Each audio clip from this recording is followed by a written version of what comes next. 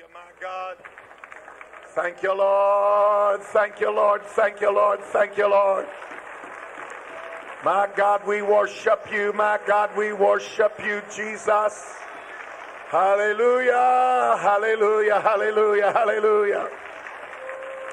I love you, Lord. I love you. I love you. I love you. Praise the name of the Lord. Amen. Well, there is a great God in this house this morning. I thank the Lord for his love and his wondrous mercy and grace. He is a mighty, mighty, mighty, mighty God. I'd like you to turn with me this morning to the book of John, the 18th chapter. The book of John, the 18th chapter. I made mention of this in Texas, but a friend of mine was undergoing very complicated heart surgery. I don't guess there's any uncomplicated heart surgery, but he was undergoing it, and they lost him on the operating table. And he saw them working on his body, and all but said goodbye, and he was gone, and literally went to glory. He did go to glory. And he saw a vast, seemingly endless multitude of people worshiping. He was being drawn into their presence. On the far end, amen, was a bright, glorious light. And said as he was approaching it, and the ecstasy was beyond description, he felt himself being pulled back, and which he did not like. And then next thing he saw was them again working on his body. This is a pastor in Arizona, and he came back into his body. But he said the one way he could describe that feeling, and he said he's obviously thought a lot about it. The thing that stood out in his mind so totally, completely, and captivatingly was, in that place was the absence of anything negative. Was the total absence of anything whatsoever negative. I want to go to that place. I want to be in that place. Amen. Amen, amen, amen. So here on earth we sludge through the slop. Hallelujah.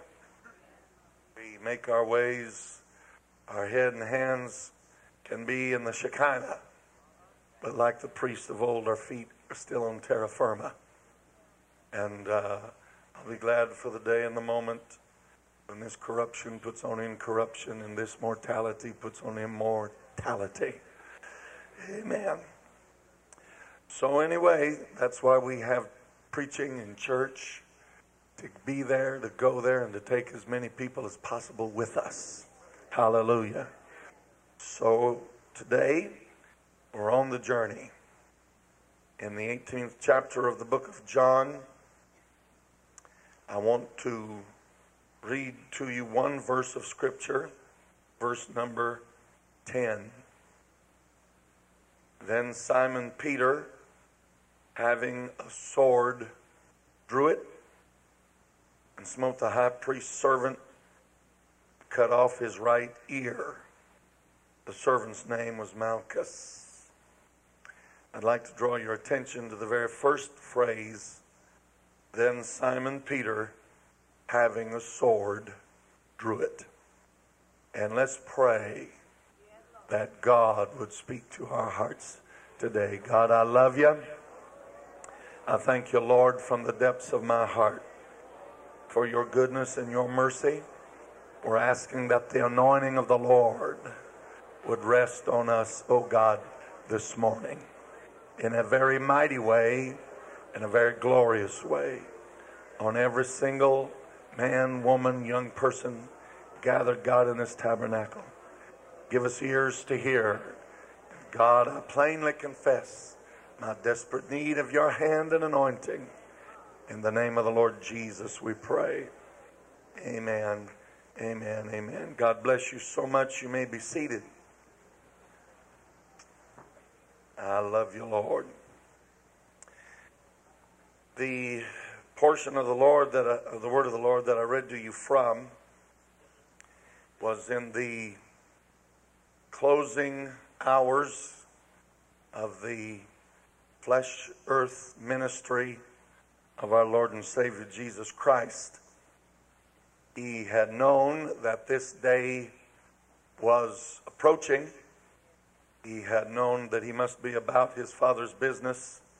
We know of from the age of 12, and that he was very, very aware of his destiny, of his identity, amen, of his call, and the things that would be accomplished in him. He was familiar with the prophecies concerning him, no doubt, including the ones that included Gethsemane and Calvary, amen, and Pilate's judgment hall and all things of that nature. And yet, for all that he knew previously, when he gathered into the garden with his disciples, and he went a little further, as was and is his custom. He's always going a little further. That in the book of Mark it says he was sore amazed and wondered. In spite of all that he knew, all that he firmly, totally believed and had given himself to and committed himself to unreservedly and completely, when that day and that hour was upon him, he still was sore amazed and wondered. So if this is true of God manifest in the flesh, then no doubt it is going to be true of us at certain times in our lives. We can be prepared as much as possible mentally, emotionally, scripturally, spiritually, and yet when the vice is closing in on us, we can still have the ability to be sore amazed and wonder. But it's in those times and those hours that we need to evermore keep our hands in the hand of the one that brought us thus far. Now, what Jesus knew and Jesus experienced, he tried to tell the disciples of the things that would be shortly accomplished in him, and he even tried to prepare them for the role they were about to play, pitiful as it would turn out to be. He knew that all of the sheep were going to be scattered because he, the shepherd, was going to be smote. He knew, amen, that before that night was over, he was going to be denied, and that right vehemently. When he tried to tell the disciples things of that nature, they had a hard time believing him. Just like sometimes we have a hard time believing him. And he gave many discourses concerning this, but the one most recent to this reading, he was in a room that had been prepared for the Last Supper. When they were gathered there into that room, we find in the 22nd chapter of the book of Luke, in the 24th verse, there was also a strife among them, which of them should be accounted the greatest. Now, you know, their timing was pitiful. That's never a good thing to do. But when you are at the Last Supper that you will ever spend with our Lord and Savior, and he is about to be taken and to be so beaten and so torn and so ripped that his visage is going to be marred more than any other, that's not a good time. The spirit could not have been conducive to the folly of these men's heart to sit around talking about which one of them, bless your heart, was going to be the greatest one of these days soon. And Jesus, he's sitting there. Boy, he was a patient soul. I know he could pop the whip. Amen. And he could turn and rebuke, and that quite quickly and thoroughly, and say, "Get thee behind me, Satan, you are an offense unto me. You savor not the things that be of God, but you savor the things of men." But for the most part, how much patience the Lord must have exhibited. Amen. When here he knows what's facing him in just a few short hours, and them boys are sitting around, amen, discussing who was the biggest honcho in the group. Everybody said amen. Praise the Lord. And so he began to talk to them about how the kings of the Gentiles operated, and how they exercised authority, and how they were called benefactors. I don't care if you unplug it. I'm not standing over there anyway. Praise the Lord. Thank the Lord. Amen. That's bad timing, speaker. Bad timing. Amen. And but he began to talk to them about how that one that would be the greatest among them would be the servant of all. And as he's going through this discourse, I can see them somewhat abashed, and they're taken aback a little. And yes, Lord. And Peter started it. No, you did, you say. And they're going, and so he's looking around them face to face and talking to them about the spirit they need to be manifesting and the outlooks they need to embrace. And finally his eyes rested on Simon. And we don't know the look that must have been between them. I have no doubt that before he spoke, he looked long and hard at him. Maybe to the place that Simon kind of shifted in his seat a little bit and was uncomfortable. He grinned a little. Praise the Lord. And when Jesus finally spoke, he didn't just say, "Simon," but you can feel drifting up from the pages a heaviness of heart that now goes deeper than just their heaviness of their folly. He says, "Simon, Simon." Whenever Jesus repeats himself like "verily, verily," "truly, truly," you better sit up and take notice. If they'd learned anything, they'd possibly learned that, if not unconsciously. "Simon, Simon, behold, Satan hath desired to have you, that he may sift you as wheat. But I have prayed for thee, that thy faith fail not. And when thou art converted, strengthen the brethren." Now, one moment before, he'd been fussing with his buddies as to who's going to be the greatest among them. Now, the master says to him, "Simon, Simon, the devil wants you bad, boy, that he can sift you like fine wheat." Now, that probably took the smile off his face.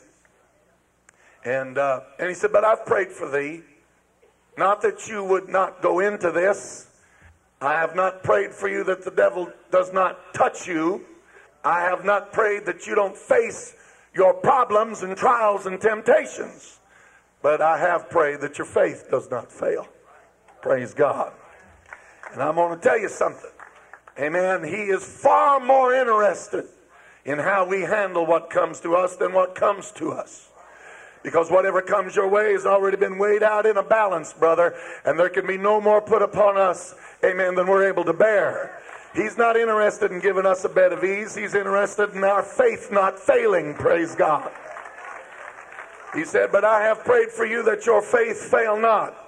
And then the coup de grace, he said, "And when you get converted, I want you to help your buddies here." Now, that was not easy for him to take. In fact, he didn't take it. Because I can see in my mind's eye his face becoming beet red And the disciples, praise the Lord. Did you hear what he said? When he gets converted, my Lord, that guy, he's bragging he's got the keys to the kingdom. He don't even know what they were, but he's bragging about it. And now Jesus says that the day you get converted, help out your cohorts here. Now you can question and talk to an individual about a lot of things. But when you touch his politics and you touch his conversion, brother, expect a reaction. Amen. Touching one's conversion as to whether they are truly converted or not gets very sticky very quick. You touch a nerve. And Jesus touched his nerve. And he said unto him, if I can paraphrase, converted. Converted. Who do you think has been sleeping on the ground and in between the rocks with you for the last 3.5 years? Who do you think left their fish nets, amen, and that big fishing fleet and business? Of course, he didn't remember that when the Lord found him, he'd been fishing all night and hadn't caught a thing. But who do you think left all of that? And I get to see my wife, and that's sporadically since the day I met you. And now you're telling me that I'm not even converted. I've got news for you, Lord. Amen. I am not only converted, I am ready to go with you both to prison. And I can't speak for these other boys, but I'll die with you. Question my conversion. Now, I'm going to tell you something. We need to have the frame of mind. He can question us about anything, but we better be very careful what we question him about. Amen. Jesus said, I believe it, and it is so. Have mercy. If the Lord says you're not converted, you better get on your face and say, even now, Lord, do what needs to be done. But he was foolish, and he was self-deceived. Amen. And time would prove who was right or wrong. And so as Simon has his say, the Lord didn't get in an argument with him. I don't think he even raised his voice. He said, well, I'll tell you, Peter, before the cock crows today, you're going to deny 3 times you even know who I am. And then Jesus moved on. He didn't have time he probably didn't even look at Simon anymore. He went back around and Simon stewed in his juices. He said, now boys, I sent you out with purse and script. Did you lack anything? And he said, no, not a thing. Well, I highly recommend that you take your purse, your script, and your sword. If you don't have a sword, sell your garment and buy one. The things that have been written concerning me have an end. I'm going to be reckoned among the transgressors. And all of a sudden we hear clang, clang. And before him, there's 2 swords. And on the end of at least one of them, I feel very safe in saying, was Simon Peter. Because we know he had one in just a little while. So now he's sitting there and he's not having a good day. He's been fussing with the boys. Who's going to be the greatest? They can't believe the obvious. And now the Lord's rebuking them all. And then for whatever reason, amen, he picks on me and accuses me of not even being converted. And so he's sitting there and the Lord's continuing his discourse and talking and he's sulking. But I don't know what all he caught and didn't catch. But then he heard the Lord say, now if you don't have a sword, go sell your garment and buy one. And buddy, he's alive again. Because he has a sword. And I will please my master. And I'm going to get the edge in on these boys. And so he draws his sword and clang, clang, here. And I don't know who was the other one had the sword. Probably Simon Zelotes. But anyway, he said, here's 2 swords.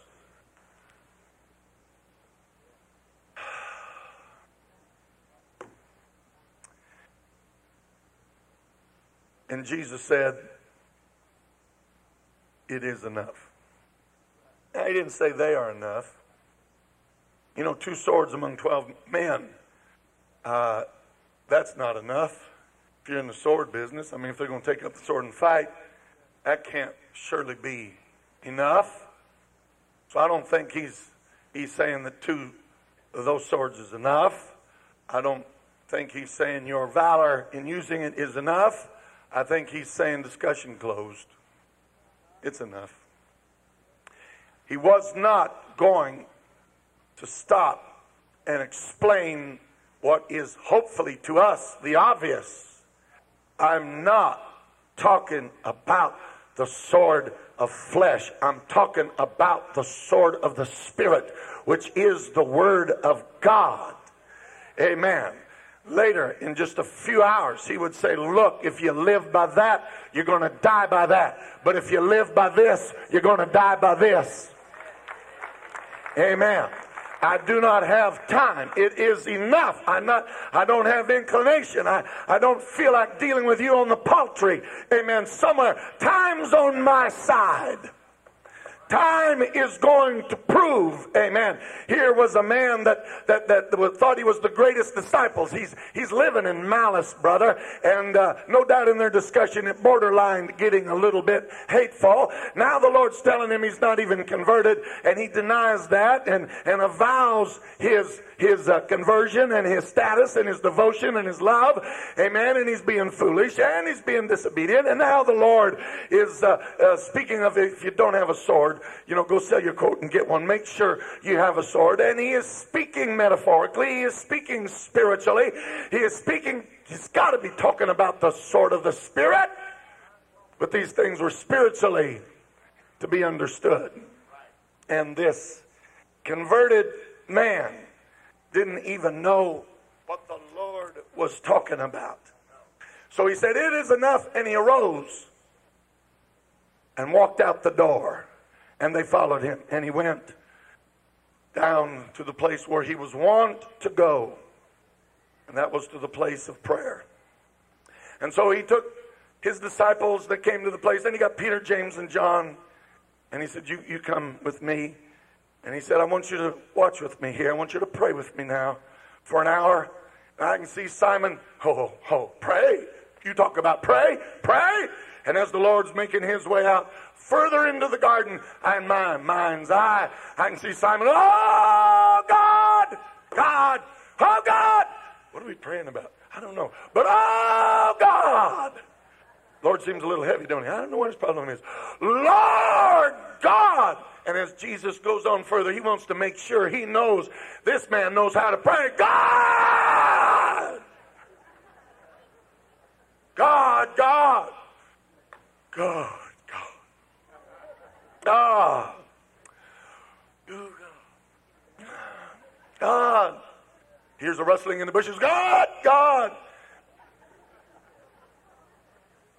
And while Jesus is walking into agony and sore amazement, his converted boys are drifting off to sleep. So, we know how he prayed. He was in an agony. When he was in an agony, he prayed yet more earnestly. He prayed till he sweat, as it were, great drops of blood falling to the ground. And somewhere in the midst of this, he felt the need for some help. So he arose and he went back to the man that said he would go to prison, and the man that said, I'll die with you. And when he approached,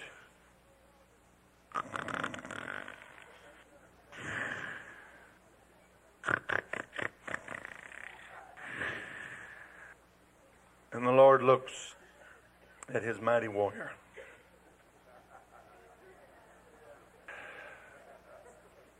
And then, oh God, God, oh God, God. Wake up, you fools. God! And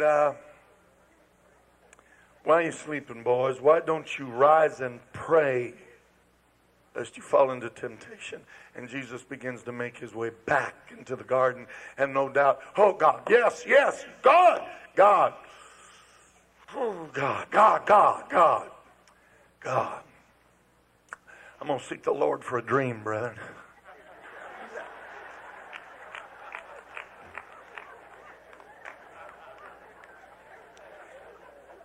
And so, now he does have a sword. He's got a sword. He does have a sword. And so Jesus returns. He wakes him up again. And they hear the sound of feet. Here come the soldiers. In the dim dark of the night, they hear a familiar voice saying, that's him. This is him. They see a man approach from the group. And he may have been one of those fussing around that he was the greatest also. But in the course of that dinner, a sop had been dipped. And the Lord told him, what you do, you go do quickly. And now, here was one of them. Well, I think that's Judas. It is Judas. And he came and he kissed his Lord on the cheek. And Jesus is talking strange statements here. Did you come to betray the Son of Man with a kiss? And the Lord's speaking, and people are falling to the ground, and they're getting themselves up, and they're dusting themselves off, and now they're approaching, and it seems that a couple of men have taken him by the arms, and Simon Peter may have been slow, but he wasn't totally dumb, and he realized this is not good. And his first inclination, his first reaction, his hand went to the side, whereas apparently wont to be was a sword, and he drew it from its sheath, and in a moment, in a flash, he took a swing, and I believe had it not been for the darkness of the hour, he'd have got what he really wanted, what was that man's head. But as it was, he could just come up with an ear. And the Lord stopped him. He said, put up thy sword into thy sheath. If you live by that, you're going to die by that. And he picked up the man's ear and he put it on the side of the servant Malchus's head, where it remained unharmed. And now Simon the converted, Simon the saved, Simon, amen, the stalwart, Simon the willing prison dweller, Simon the would-be martyr is confused, he is frustrated, he is frightened, he's very, very human. And he runs off into the dark of the night. And they take Jesus away. Somewhere as he is running, something stops him and he says, I cannot do like this and I cannot be like this. I am a follower of the Lord. So he turned and he began to follow. But the scripture says he followed afar off. He followed afar off. Amen. Now before we go on, I want to talk to us a little bit about this sword. Now, for the times that we are reading about, swords were not uncommon. Amen. And in the word of the Lord, the Old Testament biblical narratives, amen, we know that they were used in that quite often, even by the greatest of men of God. They were not living in a real peaceable area, and Simon had his sword. There was no direct spiritual injunction against him having that sword. Amen. It was not until Jesus spoke after its use that he said, if you live by that, boy, you're going to die by that. There was no direct reference. And, we don't know how often, how much Simon got to see his wife, but it could be easily conjectured that, as they would sit around the campfire and he would listen to the Lord tell stories, amen, that he'd bring out that sword and he'd shine it up. He'd get it, put a little oil on it, glistening. Maybe while the Lord was discussing things, he's shining that sword and getting a rock and working the edges, and the Lord's talking about the things of heaven and eternity, and he's expounding parables and he's discussing things of meekness and kindness and love. And Simon, that's good, Lord. I like that. And maybe he'd go home every now and then and slap that sword on the table, and he'd be eating, and his wife said, have you been eating well? And said, well, not too bad. Been having a lot of loaves and fishes lately, but it's going pretty good. There ain't no cooking like you're cooking, honey. And you just wonder if maybe his wife said, Simon, I'm going to ask you something. Yeah, what is it? That sword you got. Yeah, what about it? Does the Lord mind you having that sword? Sword? No, I ain't never said nothing about it. Well, I was listening to him teach the other day, and he said, take my yoke upon you and learn of me, for I'm meek and lowly of heart. Yeah, I heard that. That's good. That's good. Well, does that fit? What fit? The sword. What do you mean? Well, I mean, meek and lowly of heart. He also said that blessed are the meek, for they're going to inherit the earth. And I also heard him say, resist not evil. Whosoever shall smite thee on the right cheek, let him turn the other also. Oh, come on, honey. It's a man thing. You don't understand. It's just, there's something about a man and his knife. God's got to have a pocket knife. I got him. And there's something about a man, you get a big knife in a man's hand or a gun. I like guns. I like to handle guns. I like to shoot them. Praise God. I don't carry one, but I like to shoot them. Now, is there anything intrinsically wrong with that sword? Nope. And, but it was obviously, it meant a lot to Simon.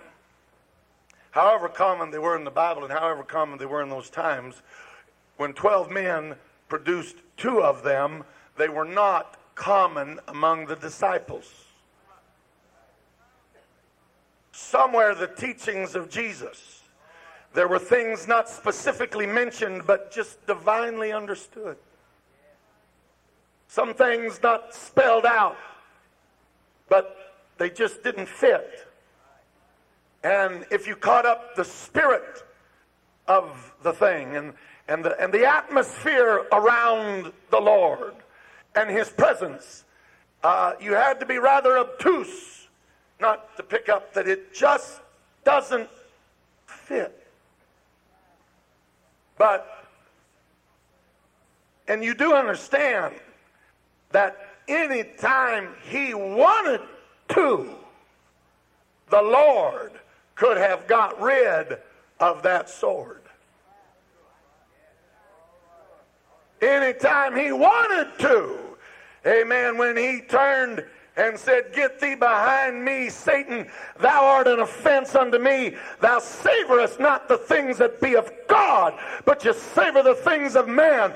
And Simon was standing there paled and shaken. And when the Lord turned, he could have turned back and said, by the way, get rid of that sword. Yes, sir. But he didn't. He didn't do it. He just left him to think and to ponder. That night around the campfire, somewhat abashed, Simon shined his sword. He didn't hardly look up at his buddies, his cohorts, because they knew, boy, did the dog get scalded today. I wonder, had Simon never read concerning his master? He was oppressed and he was afflicted, yet opened he not his mouth. He was brought as a lamb to the slaughter, as a sheep before his shears is dumb. So he opened not his mouth. And had he read it, and no doubt he had, he did not connect it to his master. Amen. Somewhere, Jesus knew, you are an apostle of the Lamb. You are the man that I've given the keys to the kingdom to. He understood the place and the role and the position that he would have, and that sword was a trinket, and that sword would not fit on the day of Pentecost when this man is breathing out of his mouth the words of salvation. Repent and be baptized, every one of you, in the name of Jesus Christ for the remission of sins, and you shall receive the gift of the Holy Ghost. Can I tell you, I do not believe that on that day or any other day Simon ever wore a sword again. It just didn't fit. And so Jesus knew there's coming a day, I'm going to get that sword. I'm going to get it. But when I get it, amen, I want him to do it. I want him to do it. What I really want more than the sword gone is Simon's desire for that sword. I don't want just an outward operation. I want something to happen that goes so deep and so far into his heart and soul and spirit that he will never look at it the same again. Hence, he walks into the room and he hears them fussing about who's going to be the greatest. Boys, you don't understand. This doesn't fit in my kingdom. That's not what we're here for. That's not what we're in it for. We're not trying to jockey for position. We're not trying to see who's the big eyes and the little U's. But that's okay. The stuffings of all that's fixing to be knocked out of them. And boys, you're not going to operate the way the Gentiles do. The greatest among you is going to be the servant of all. And they heard it, but they didn't hear it. And then finally, Simon, the devil wants you so bad. And I'm not pulling him back. And I'm not pulling him off. And I'm not diverting him. I'm praying you have enough in you to go through it. Because before it's over, I want you to be the rock that I've planned for you to be from the foundation of the world. And so now he's continuing his talking, and he said, now I'll bless you and I'll take care of you. Remember when I sent you out and you didn't have anything? And yeah, you sure? Yeah, oh, no, you supplied everything. Okay, well, you better go get your purse, better get your script, better get your garment. If you don't have a sword, go sell your coat. And here's the sword. That's enough. That's enough. And so now they're in the garden. And now this man that leaned on his own abilities and leaned on his own trust in himself and leaned on his own sense of devotion, this man, this converted man that couldn't quit fussing with his brethren, this converted man that didn't even understand the spiritual things of the nature of Jesus, this man that when he was told he ought to pray, just thought, well, whatever I do is good enough. Amen. And now in the midst of his, can I tell you, carnality is always going to bring confusion. Amen.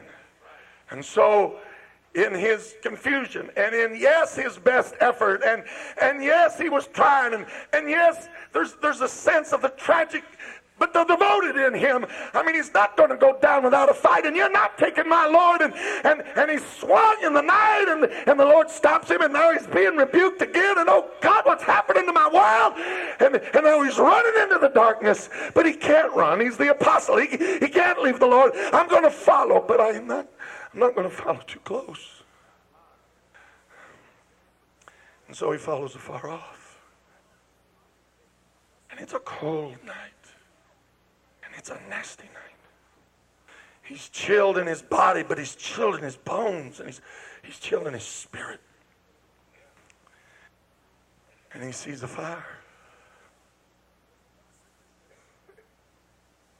I will warm myself. And as he approached the fire, the topic of discussion was the thing that was in his mind and in his heart. And they are discussing the Lord. They have got him now.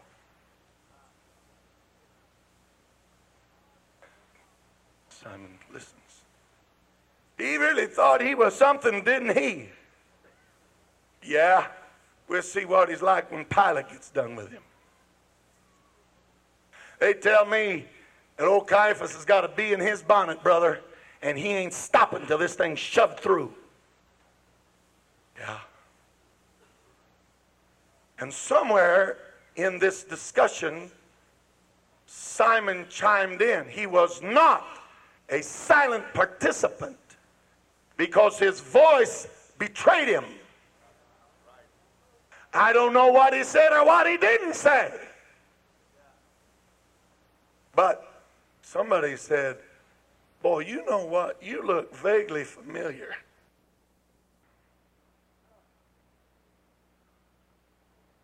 You're mistaken.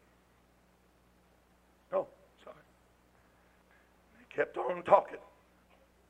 Eternity's only going to tell what that discussion was like. And somewhere someone said again, you know what, I'm going to tell you. You are a Galilean, and you were with Jesus. And he said, no, I was not with him. And maybe he even put his hand to the hilt. I was not with him. Do you understand that? Huh? If you say so, now this converted man that is warming himself by the fires of the blasphemers and the contemplators and the fires, amen, of those that never gathered. They were not disciples. If they'd been disciples, they'd known who he was. But he's warming himself by their fires and their conversation. And now finally, someone else affirms, said, I am telling you, you were with him, you were a Galilean, and all of a sudden it pops, brother. He snaps. And I don't know the expletives that began to come out of his mouth, but they began to roll. Amen. And he began to vehemently deny with dirty, filthy, nasty curse words. I do not know him. Do you understand? I don't know. But nobody's listening. Nobody's paying any attention. All eyes are past him. He gets done with his cussing tirade. No eyes are on him. They're all looking above him. And when he turns to see what it is they're staring at,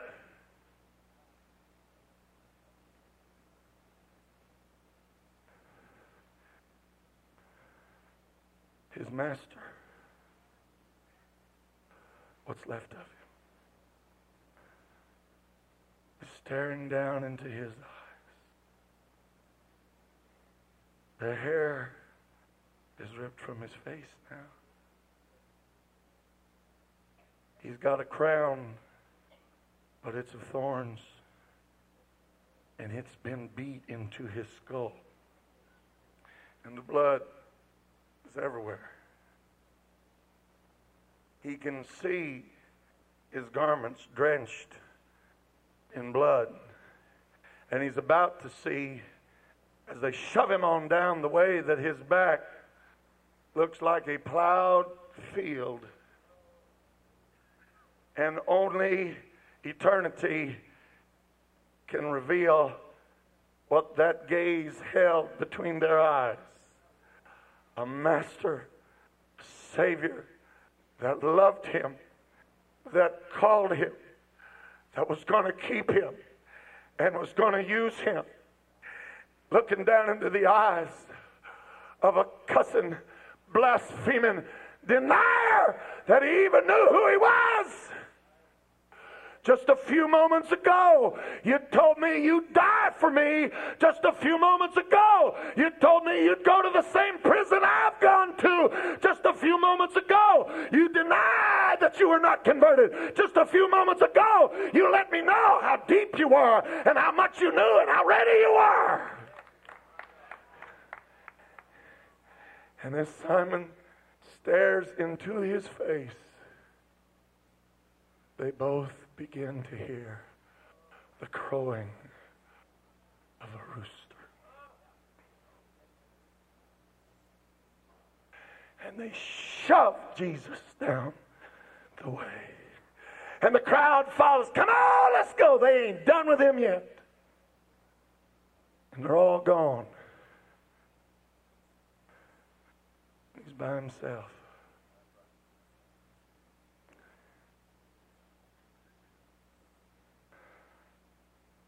And he don't feel so clean anymore. And he don't feel so hot anymore. He don't feel so spiritual anymore. And now he begins to run. He's running now. And he's crying bitterly. Bitterly. Bitterly.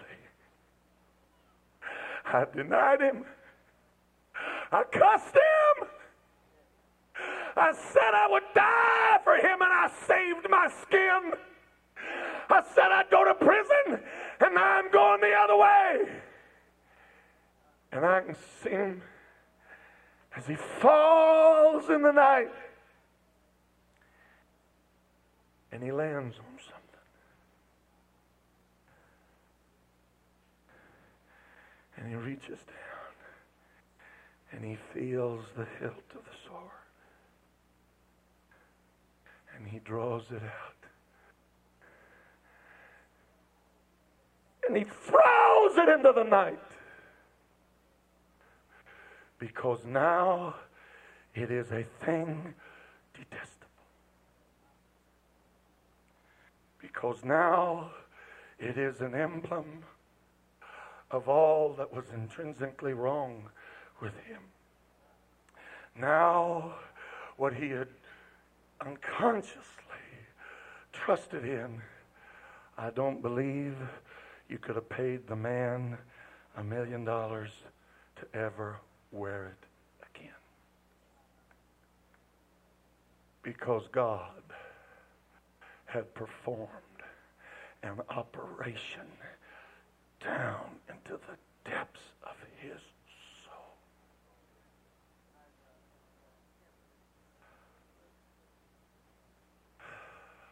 Brethren,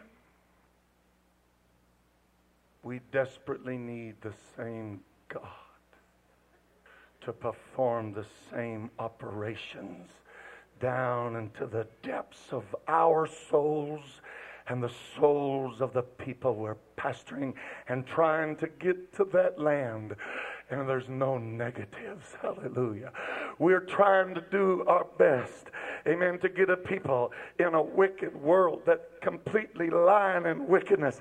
It's a perverse and crooked generation, and we're getting people into our churches, amen, that have a myriad and a multitude of problems and hang-ups and all of that stuff. But I'm here to tell you, Jesus Christ is the same yesterday, today, and forever. We worry sometimes, amen, does God have the ability to take it out of the hearts of people, the things that seem so important to them? I'm here to tell you, don't underestimate God. Don't underestimate the power of God. Don't underestimate the glory of God. Don't underestimate God's ability to do surgery, and that right deep into the hearts and souls of people. They want to go to heaven. They want to be like Jesus.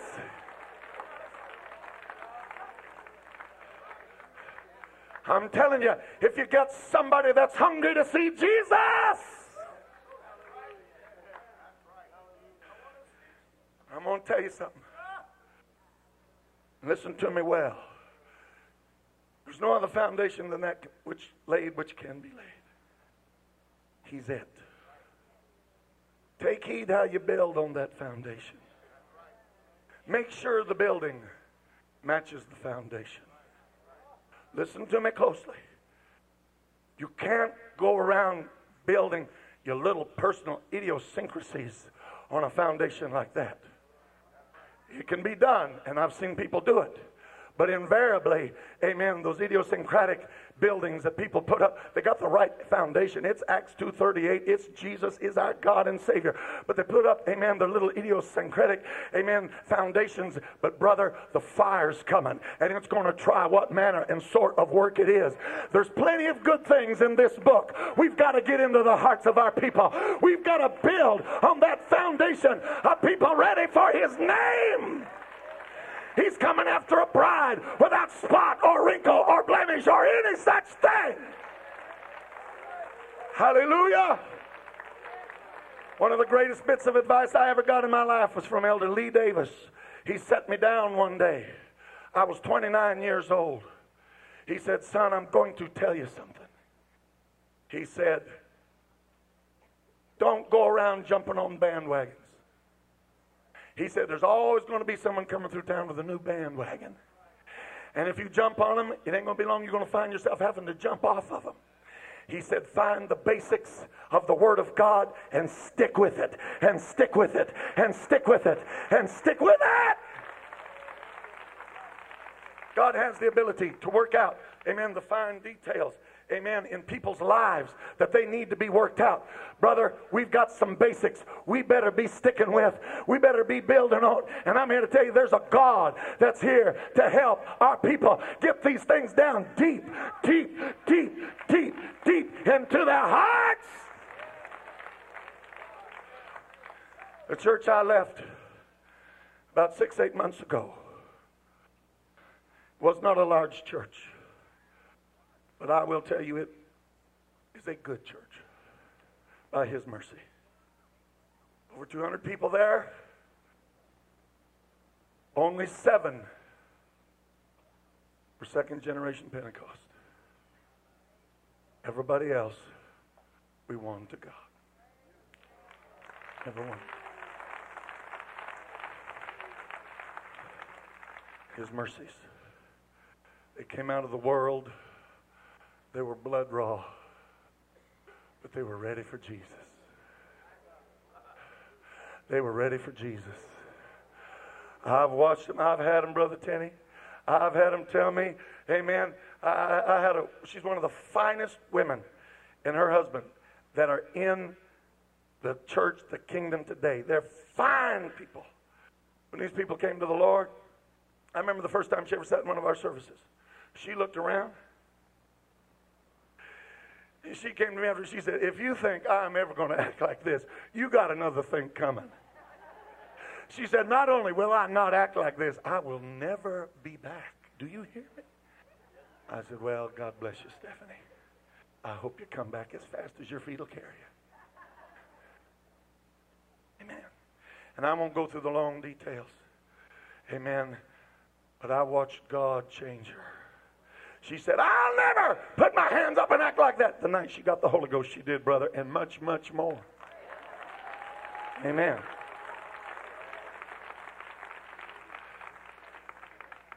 Now, if you're here and you're brand new, just don't worry about a bunch of this. You just listen. But this dear heart, in the 10 years before she came to God, she owned one dress, and it was to here. And I remember after she'd been in church about 6 or 8 months, all the things she told me she would never do. But I watched God do surgery on her heart. I watched God change her. Amen. She said, I will never let my hair grow like these other ladies. She's got some of the longest, most beautiful hair you've ever seen today in your life. God did surgery and put it down deep inside of her, brother. I remember her coming to me and saying, I want to get this straight now. She said, I want to get this straight. Are you telling me that I will never be on the platform and used in this church if I don't quit wearing my slacks? Are you telling me that? I said, yeah, that's what I'm telling you. I said, now, we can have a banquet, and if you want to come help decorate a banquet or something like that, you know, but no leadership, no platform. Now, I'm going to tell you why that's so important. I'm going to tell you, the Bible says that Jacob went to his daddy-in-law, Laban, and he said, okay, we're going to make one last deal. Laban said, shoot. He said, you see all them cattle and all those sheep and all those goats? Laban said, yeah. He said, my reward will be the spotted and speckled ones. And Laban looked out there. All there was white cattle and white sheep and white goats, except for a few dinkies. He thought, there's one born every minute, Bubba. Give me 5. You have got a deal. So Laban went his way and Jacob went his.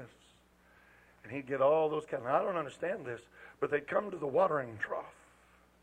Brother Tenney, he talked last night, this is where the flocks water. And he got poplar branches and he stripped them down and he made them streaked and striped. There they were.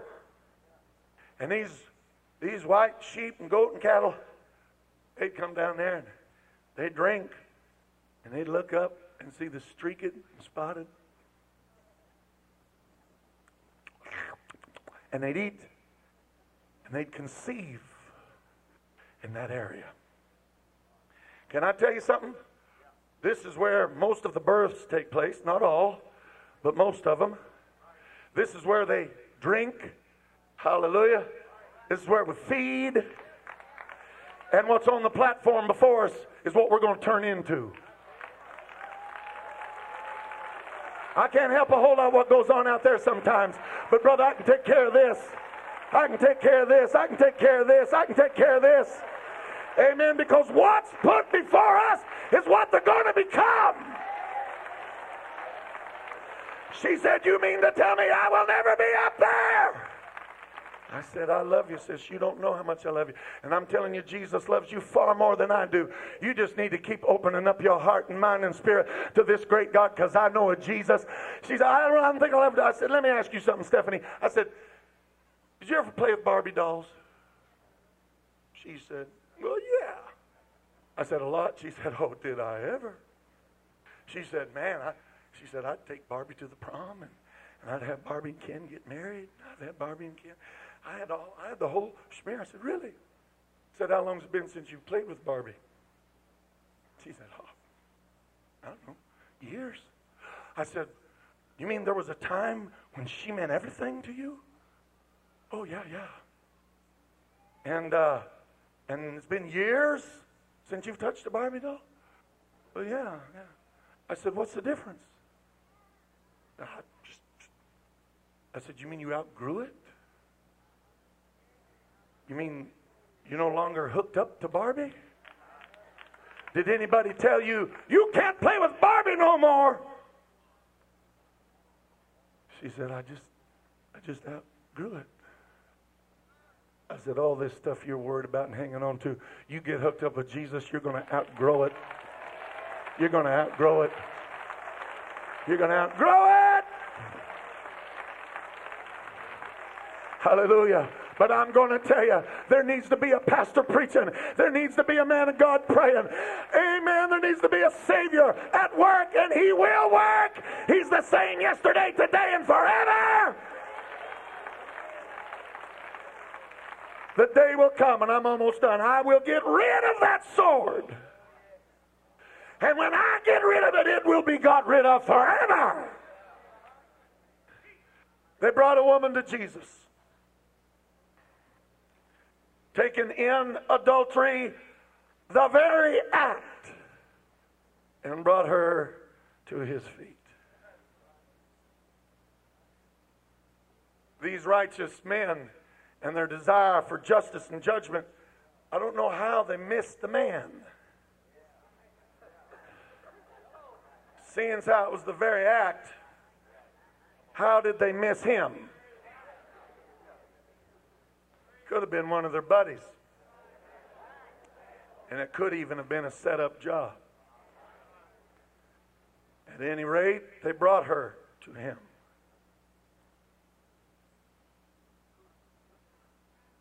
Maybe she had wanted to meet the Lord. But oh, not on these terms. She knew there was a commandment against what she was doing. Thou shalt not commit adultery. It was graven in stone. They always told me that the finger of God engraved it the first time. I always intrinsically knew it was wrong. And I wanted to meet Him. I've heard about Him. But I didn't want to meet Him like this. She was not an impudent, hard-headed, strong-foreheaded harlot, an adulteress that wipeth her mouth and saith, I have done no evil. This whole woman's countenance. And so Jesus looked at him and they said, now you got a problem. God gave a law and God created this soul. And we're fixing to find out where you stand, Jesus. Moses said, stone her. What do you say? And if he says don't stone her, then case closed. This man don't believe Moses. He's a phony. He's a fraud. Everybody go home. He's a charlatan. So if he says don't stone her, then he's out of business. If he says stone her, then they say, yeah, Jesus, we heard him do that, and so we had nothing to do with it. And the Romans would have killed him. So they had an ironclad case, they thought. And so they brought the woman, and Jesus was there. And so He was God manifest in the flesh. And the finger of God began to write one more time. And it was in the dust of the earth this time. And it's just my opinion, that's all it is, that He was writing the 10 Commandments. And as they stood around, they said, what is He doing? Where did He go? Well, He's on His knees. What's He doing? He's writing in the sand. Well, what on earth is He writing? He's writing, Hear, O Israel, the Lord our God is one Lord. Thou shalt love. It's the Decalogue. It's the 10 Commandments. Ooh. Well, has He got to adultery yet? Well, He's still writing. And He's writing.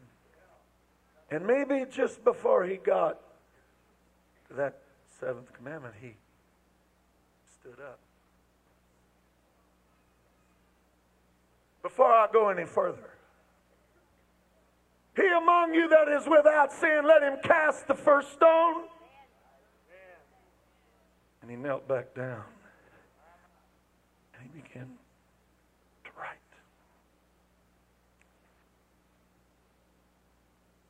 And the zealots were there. The rocks. Man, I'm gonna hit her right in the side of the face. On the outskirts, the oldest man with the longest memory and the closest to eternity. dropped the stone. He began to make his way home. And then the next to the oldest, and the next, and the next, until finally there was only one youngin' left.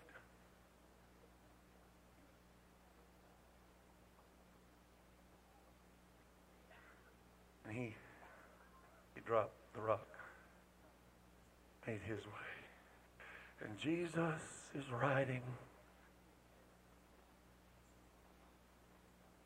And he looks up.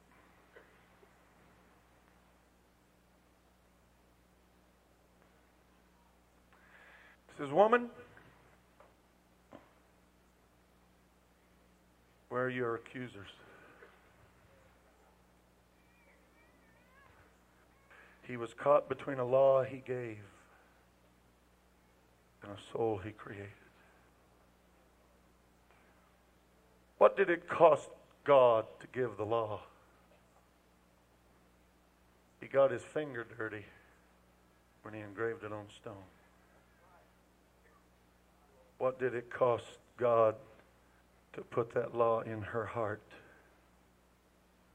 and in our souls and in our minds?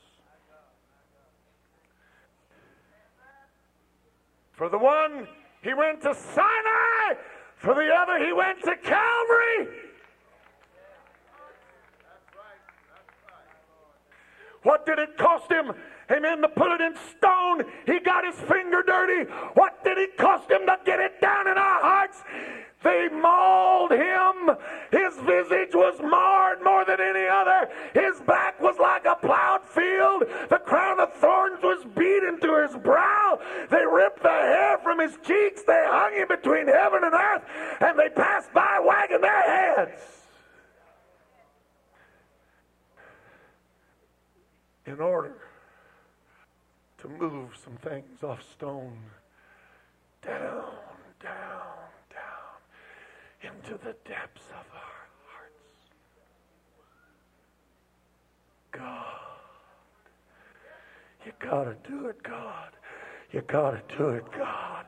You gotta do it, God. You gotta do it, God. And he said, "Woman, where are your accusers?" She said, "I have none." He said, "Now, I don't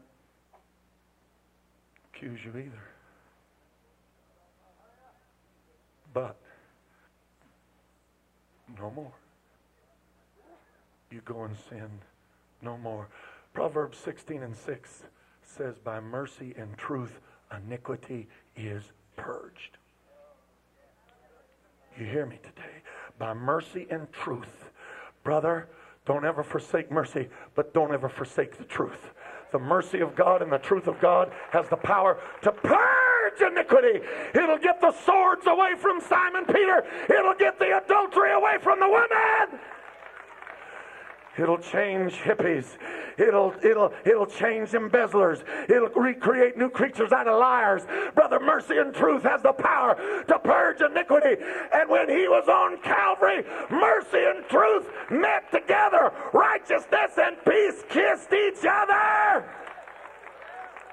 Let's all stand. And if you want to know where we are today, we're right in the middle of the smack.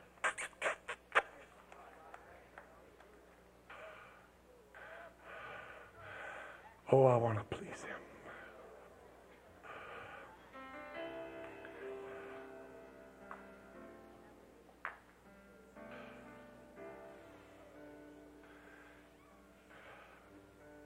We only pass this way one time. Brother Tenny, I apologize for my time.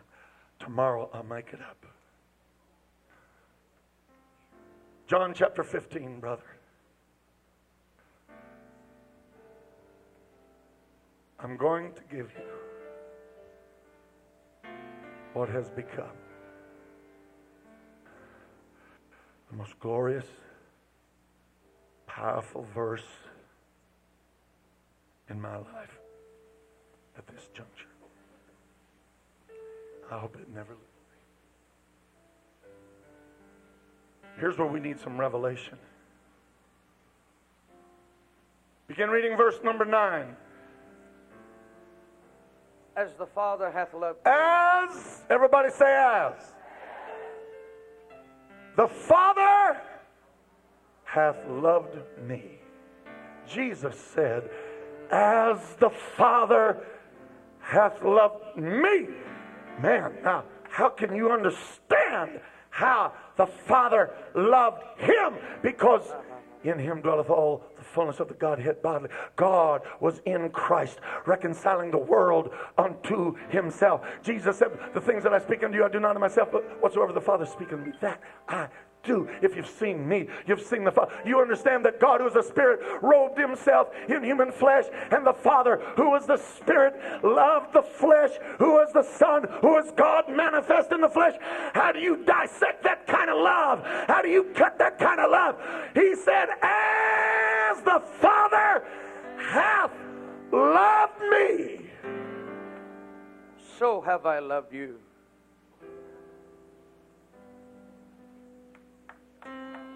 so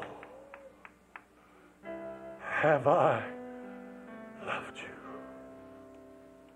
How much does he love us? What kind of love is it? How deep does it go? How intrinsic is it? As the Father hath loved me, so love I thee. What kind of a fool would want to mess up that kind of love?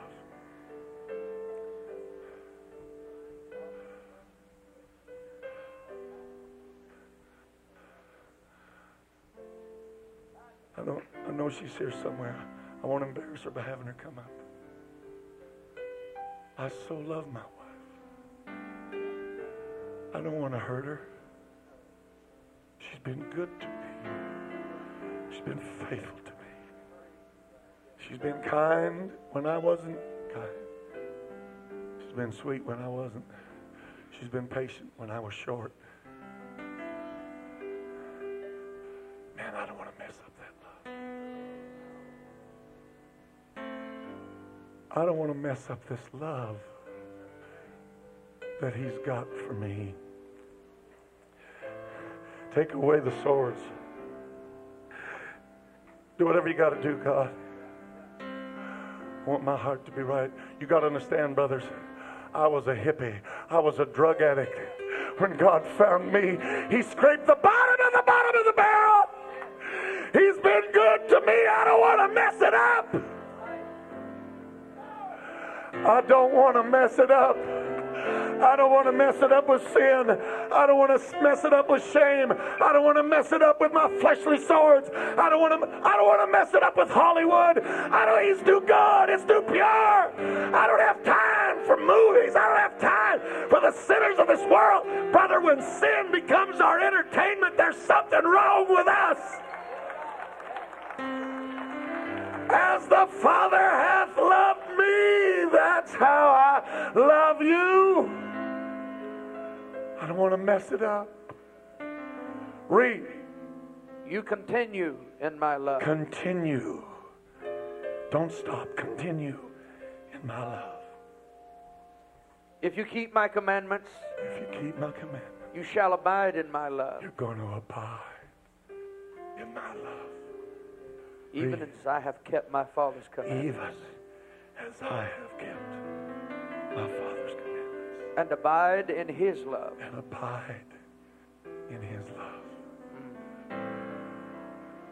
Let mercy and truth purge us, mold us, make us into his matchless image. Forgive me for taking so long. I'm sorry. Let's lift our hands and talk to the Lord. I love you, my God. I love you, my God.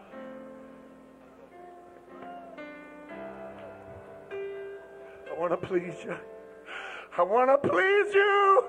I want to make you happy.